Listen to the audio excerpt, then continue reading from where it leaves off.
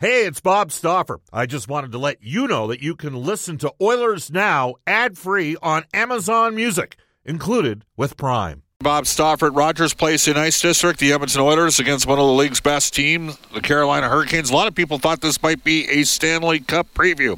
Edmonton trying to work their way back into the mix. We're going to head off into the River Cree Resort and Casino hotline. The River Cree Resort and Casino open 24/7, 365. Excitement, bet on it. And we are pleased to line up for the show today. Our Oilers Now headliner for Wilhauk Beef Jerky. It's the best you've ever tasted. Search for Wilhauk, Wilhauk today. We welcome back to the show the general manager of the Carolina Hurricanes, Don Waddell. Don, it's Bob Stauffer. How you doing? Bob, I'm excellent. Thank you. Thank you for having me on. Yes, thanks for squeezing us in. I know you were at the Board of Governors meetings and a little bit of salary cap, and obviously you worked with Ken Holland, so you know the situation here in Edmonton. But relief for, I think, all the teams that it appears as though the escrow is going to be paid off for the players, and we can start progressing ahead on that front. Yeah, no doubt about it. We went through some tough years there with the COVID situations, and I thought the league did the right thing when we agreed to pay the players through that period of time. But the way the system works, it's a 50-50 split. So now it's all paid back, and the cap will start making progress as revenues continue to rise. Yeah, you've had an interesting career and a long one, and I'd be remiss without mentioning you played at Northern Michigan. And you had a teammate there, and the guy always scored against the Edmonton Oilers. I don't know. It didn't matter if he was in L.A., especially when he was with the Flames, and later in Vancouver. Steve Bozak. That guy, he was a pretty good goal scorer at your level, too, when you were playing in the NCAA, wasn't he? Yeah, he was. He was one of the more talented guys that I probably played with throughout my career. He really saw the ice well. I wouldn't say he was a great skater. But his hockey sense and his handling of the puck was as good as they get. So not surprised to hear that he scored some goals against the Oilers, and certainly had a great career. There was a little bit of an Edmonton connection there in the is Northern Michigan in Marquette, Don? I'm just okay. Yeah, so upper person. Yeah, I went through there in '89. I remember on my way to working in sort of northwestern Ontario. But I know that I think Craig Sturzer and Jeff Galicki were out of the Southside Athletic Club, and I played with both those guys. And I think they ended up in Northern Michigan because Guy Godowski ended up going to Colorado College. Of course, now he's the head coach at Penn State. And back then, I mean, I don't know what the percent.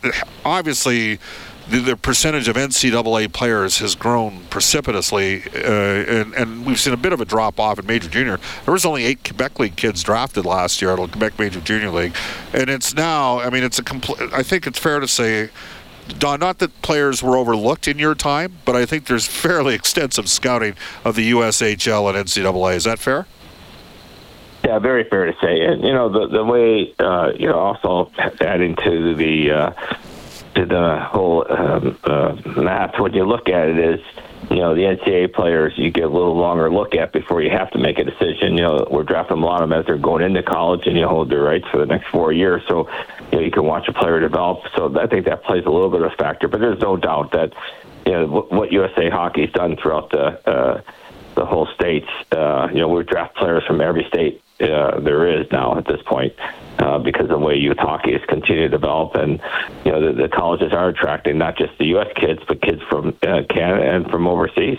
Yeah, I wasn't good enough to play in the WHL. Like, there was, played in the South Side here, and there was 12 teams in the There's 22 teams now, which may correspond to why the Western Hockey League hasn't won a Memorial Cup in the last 10 years. You have 2 guys. You talk about some kids that you had a chance to percolate a bit. Jacob Slavin, 4th-round pick that played at Colorado College, and then Brett Pesce, who's a pending UFA. He played at UNH. And just think of where you guys would be if you hadn't struck gold with. I mean, these are 2 guys that have played 20-plus minutes a game, that have been huge plus players their entire careers in Carolina. And they really are. When I think of how stable your defensive been, I think it starts with those 2 guys. What do you think? Yeah, there's no doubt about it. When you draft players in the 3rd, 4th, 5th, 6th round, you got to progress, project where you see them, and you got to have some luck along the ways. But again, there's college players that when they're initially drafted, needed to stay in school and continue to develop not only as players but as people. And certainly as they come out, they jumped right in and played very few games in the AHL and came right to the NHL and been a factor for our success through this nice 5-run playoff run we've had. And hopefully we'll be able to continue with pretty much the same core come next year. Brady Shea, like Pesce, is a pending UFA. Has he exceeded the expectations offensively that maybe you thought when you guys originally picked him up? Yeah, I mean, no, he had a great year last year offensively. I think he had 16 goals or something as a defenseman. And, when we picked up Brady, we traded for him at the deadline, gave him a first-round pick. We knew that he would contribute to our hockey team in multiple ways. And what he's done since that time is definitely beat expectations, internal expectations by not only his offense he brings, but he's one of the best skaters on our team, and he can afford to go up ice and take a chance, because if he doesn't go his way, he can find his way back and still be playing defense. So his skating, he's just a natural skater, really lends him to do more than what other players can do. Carolina Hurricanes General Manager Don Waddell, Bob Stauffer with you on Oilers Now. Pat Burns once said, God rest his soul, goaltending 70% of hockey unless you don't have it. I'm not saying that Edmonton and Carolina don't have it. I'm just saying they want better goaltending than they have had to this juncture in the season. We could have a matchup in starting goalies tonight with 881 save percentages. I know that's not lost on you. Part of your challenge is you don't have Freddie Anderson, who's been pretty good. He's got a blood clot. That's a pretty significant absence in your lineup, isn't it?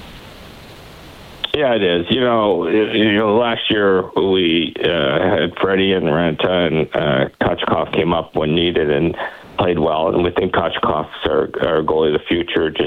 We were hoping he'd get another 30, 40 starts down numerically this year, which obviously with Freddie's illness with the blood clot is not possible. So we got to throw him in. And our goaltending, it's interesting because I would defend our goaltending a lot more the first few weeks of the season. We went out west on a trip, and we were giving up chances. I've never seen our defense play the way they did, because we were still winning games 5-4. We won 1-6-5, but we were giving up just a ton of chances. And we started playing better defensively. Now, the other night we outshot Winnipeg. I think it was 12-3 or 13-3 in the first period, and they came up 1-0. But it was Ranta, and it was a 2-on-1 that Connor made a great play on that. No goalie was going to stop. So sometimes when you blame the goaltending, but you also have to look at the situation of what they're being put into. But certainly,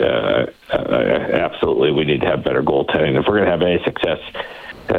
Going not only in the regular season but going into the playoffs, our goaltending has to be much better. What's your thought process? You guys invested a second-round pick on Kochkov. Obviously, that was Ron Francis was the GM at that time. There are organizations that certainly not in the we don't see a lot of goalies selected in the first round anymore. I mean, they have to be really special. Sebastian Cossa and Jesper Wallspat, both represented by Jerry Johansson. We get Oilers fans criticizing the decision to pass on those guys back in 21, both potential goalies of the future.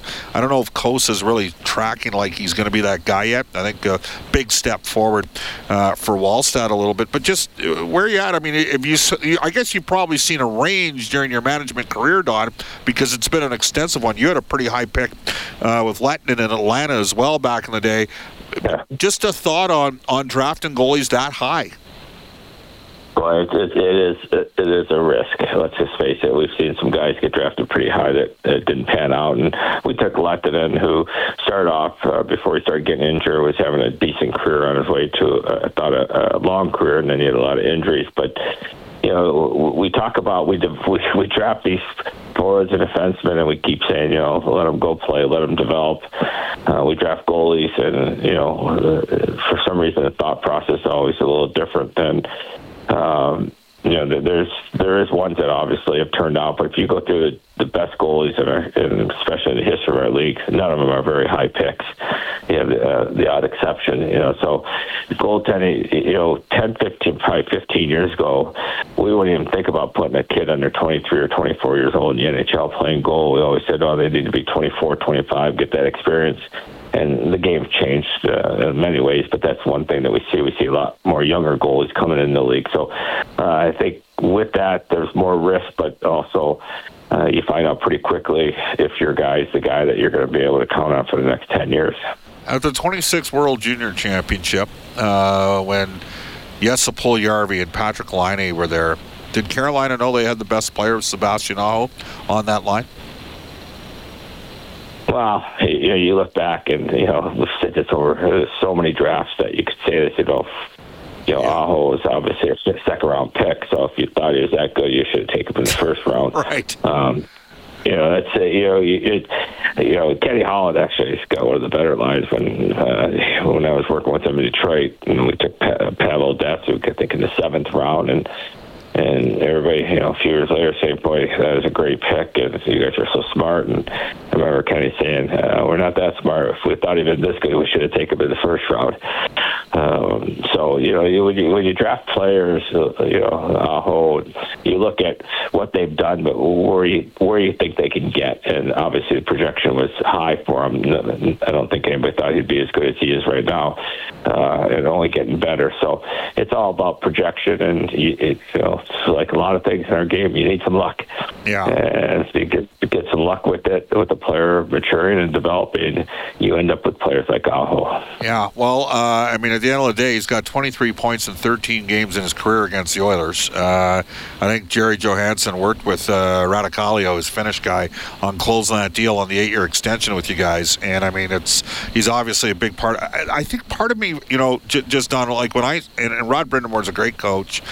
You can win playing zone. Vegas proves that. Boston proves that. You guys play a lot of man, but you play a pressure game, and you have a lot. And it seems like all of your lines play the same. There's not, even though you've got some high-end skill like Aho and Jarvis is coming, and you've got Teravainen and Svechnikov on the second line, and even Nate is further down the lineup, who I've loved, and they had a 70-point season, but.